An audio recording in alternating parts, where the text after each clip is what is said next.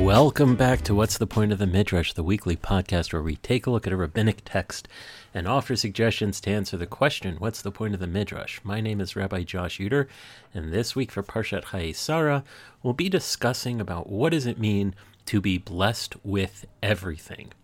In Genesis, Breshit 24:1, we're told Avraham zaken ba bayamim, that Abraham was old and on his years.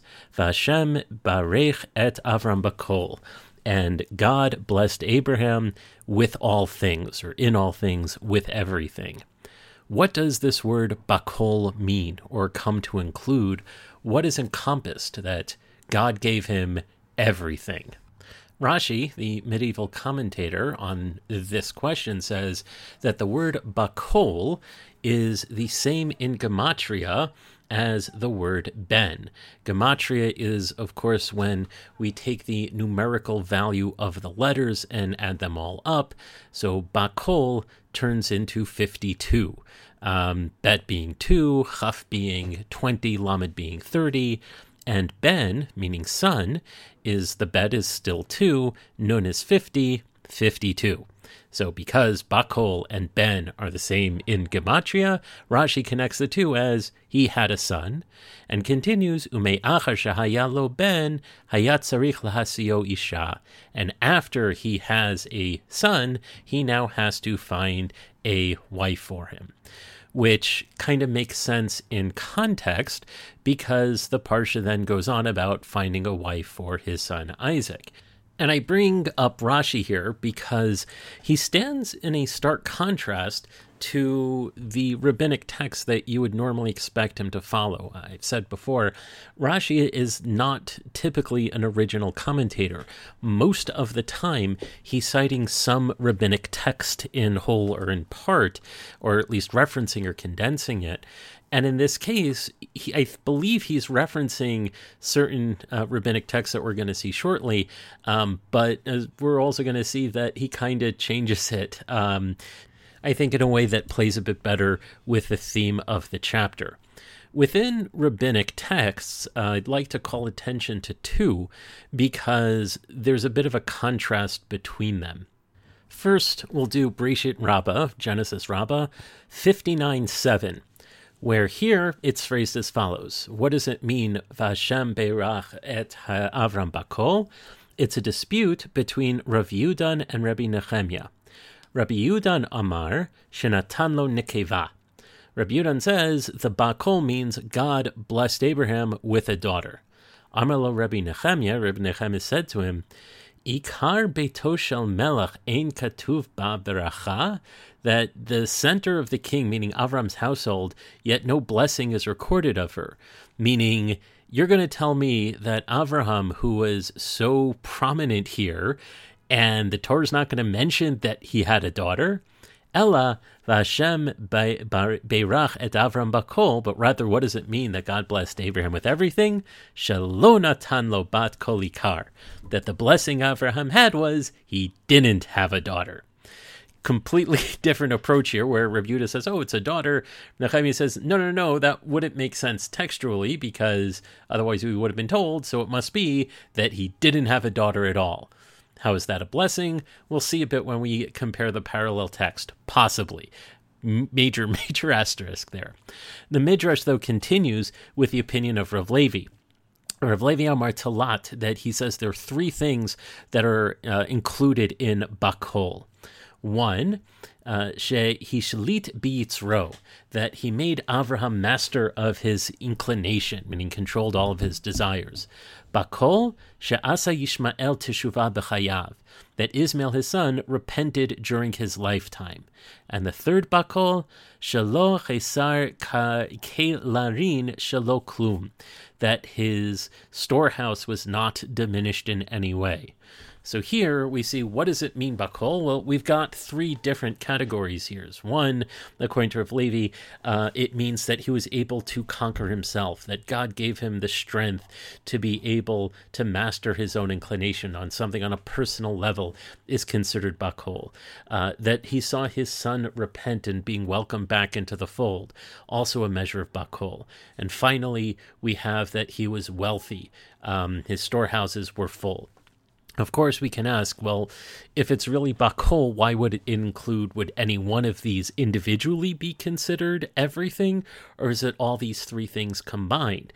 If everything is supposed to be taken individually, it makes, I think, a little less sense because anyone can do. But when taken together, we may read this as each option that Rebbe Levi gives us represents something, where one is, if you're in control of yourself, if your family life is taken care of in terms of your interpersonal relationships, and you're not wanting for anything material, then maybe that is everything. And maybe if you can handle all of that, you've got your life set because you're in control of yourself, you got your relationships all squared away, and you're not in want for any physical things. Well, that to me sounds like a pretty good life right there. And the Midrash concludes with the opinion of Rebbe Levi in the name of Rabbi Chama, who says, what does bakol mean? Shelo chazar v'nisa oto, that God did not return to test Abraham again. We spoke about tests a few weeks ago about being somewhat of a good thing, but you can also see, well, what does it mean you're blessed with everything? You're not tested anymore. And anyone who can think back to school, as anxious as you were before taking a test, the relief that you felt when, hey, you know what? I'm done. Tests are done. I'm happy. I can move on with my life. So those are the opinions that we find in Breshit Rabbah, in Genesis Rabbah 59:7. We find a slightly different version of this in the Bavli, in the Babylonian Talmud, Bava Batra 16b. And here I think we need a little more backstory to get the full context of how this midrash is cited, where it was reported to Rav Shimon, son of Rav Yehuda Nasi, that he was upset that he didn't have a son, meaning Rav Shimon, son of Rav Yehuda Nasi, had a daughter. So his father said to him that procreation or propagation only comes through the world through the birth of the daughter, right? Okay, makes sense. Bar Kapara said to him, your father's attempt to console you for having a daughter, these are tanchumin shel hevel. These are meaningless consolations. Iyafshar le'olam below zecharim, because we have learned, taught in a Braita, the Tanya, Iyafshar le'olam below zecharim v'lo nekevot. It's impossible to have the world without men and women, males and females. Ela ashrei lemi shebanav zecharim, oy lo lemi shebanav nekevot. Joy to him, to the person, or fortunate is the person whose sons are males. Woe to the person, literally it would mean whose sons are female, but here banav would be referring to children. It's a weird type of shift in the gendered language of Hebrew. You would normally say binotav nekevot, that their daughters are female. Here it literally means whose sons are female, but banav would be taken in the gender-neutral sense of encompassing women as well. It's a bizarre phrasing, but just leave it at that. And this particular teaching continues with a similar analogy of, the world can't endure without either a spice dealer or a tanner, and fortune is the person who's a spice seller, and woe is the person who's a tanner. Tanning was a terrible occupation to have in the rabbinic era because of the smell that you'd have to go through. It was pretty bad. When I see this Gemara, I think of the scene from the cult classic Office Space, where they're talking about when you were in high school, they'd say, if you had $1 million, what would you do? And whatever you picked would be your career. And the guy said, that's a terrible question, because if that was the case, no one would be a janitor, because no one would willingly choose to do that. But that aside, it doesn't negate the main point here that having a daughter was not considered to be a positive thing. I don't know if at this point, if he had other children and, like if he had only daughters and he wanted a son, or it's just in general, which is what the Tanya, the interlude that Bar Kapara cites, seems to say, yeah, you're better off not having girls than boys. But have no fear. Fortunately, this is a dispute among Tanaim of Kitanai, as the Gemara in Bava Batra continues. And here we see the parallel citation to what we saw in Midrash Rabbah. Only a few of the names have been changed.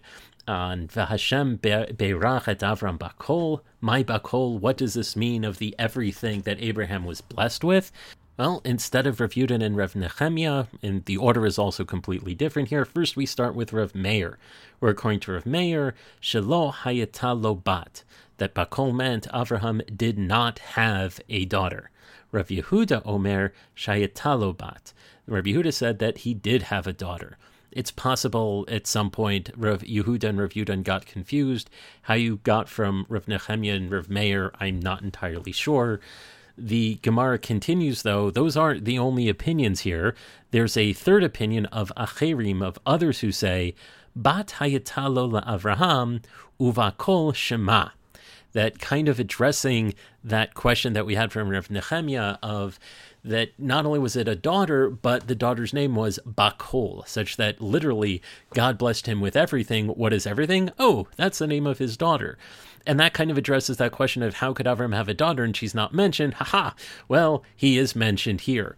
There's also a little bonus here for Talmud geeks, because according to the Gemara in Harayot 13b, when you have something in the name of Acherim or others, this refers to Rav Meir. And here you have Rav Meir disagreeing with the position of others.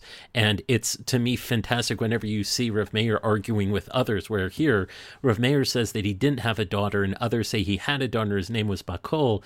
Clearly, Rav Meir and others cannot be the same person because they're saying the exact opposite things. So I find this really interesting whenever we see this dispute, because you will find some who will insist in this, based on the Gemara in Harayot 13b, that every time we see Acherim, oh yeah, well of course that must be Rav Meir, and like, well, maybe not. Anyway, returning to the Gemara, we have a few other opinions that are mentioned of what is Bakol. According to Rav Elazar HaModai, he was incredibly knowledgeable in astrology, so that people would come by, the kings of the east and west would come early to his door and ask his wisdom. So that was how he was blessed Bakol, that he either, you can say that he had this wisdom that people needed, or that he was flattered so much because everyone came to him. Rav Shimon Bar Yochai said that Bakol meant he had a stone that Avram had a stone that he would hang around his neck, and whoever looked at it would be healed. Another opinion of Bakol is that Esav, Avram's grandson, didn't rebel as long as Avraham was alive. And then finally, the opinion that we saw in Midrash Rabbah that Yishmael repented in Avraham's lifetime. So I do think it's interesting that Rashi would pick up on Bakol referring to having children. He bypasses the whole, is having a daughter a good thing or bad thing, completely, and says, oh, of course, it refers to having a son, which I don't see in either of these sources. Maybe it appears elsewhere and I haven't found it. If it does exist, please, I'd love to see the citation. Don't always have a chance to get through all of Shas, and it's possible I missed something, but Rashi, I think clearly is referencing these sources and twisting it a bit, but in a certain way that makes a little more sense as a commentary on the chapter as a whole.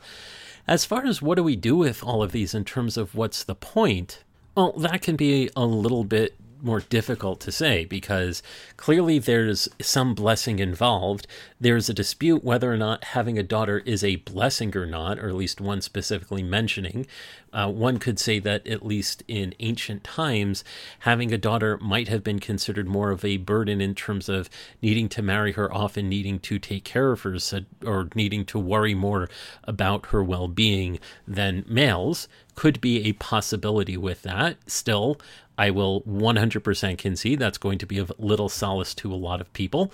And you have a few other approaches that try to say Bakol is something that's more unusual or something very special about Avraham, either, be it knowledge, be it healing, something that he's able to heal with, be it focusing on the family, be it not seeing one of your family members go bad or seeing one of them come back.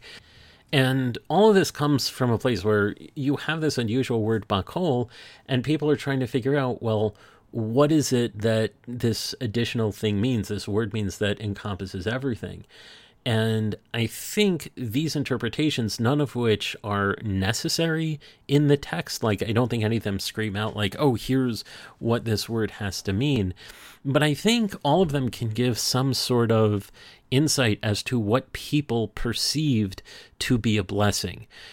Meaning they could be giving insight either to what they particularly think encompasses or would be included in Bakol in this all-encompassing blessing, or it could be something of a teaching to other people of, hey, here's what you should consider to be a blessing. In some of these cases, such as either having a daughter or not having a daughter, they could be relatively easy to have and fulfill. The examples of having a daughter or not having a daughter, or, a lot of people fit in either one of those categories. Of course, it's much harder if someone wants it and doesn't have it, but either way, there's something there that is, I think, achievable, whereas having an amulet that heals people, I'd think a little bit less so. But I think, again, that it can show a degree of prioritization of what are the things that people should find valuable in terms of things that people could achieve. Certainly being able to heal people, whether or not through some special stone or learning other things to be able to help people and heal people, is a fairly powerful blessing. Having knowledge that you not only want to share people, but is so valuable that other people want to come and seek you out, could be a sign of something that a person might want to achieve. Again, making sure that one's family is in the proper path is something which, not supernatural, it's not always easy to do, but it's something that I think if people have, they should certainly be grateful for. And maybe all of these things represent blessings that people may have in their lives that they may not be attentive to, let alone being able to say, hey, I've been blessed with everything. Anyway, those are my thoughts of what I think might be the point of this Midrash, but I'd love to hear yours. Feel free to reach out to me on Twitter. You can find me on Facebook, or drop me an email via my website, www.joshshooter.com. Thank you for listening. Have a great week and a wonderful Shabbat.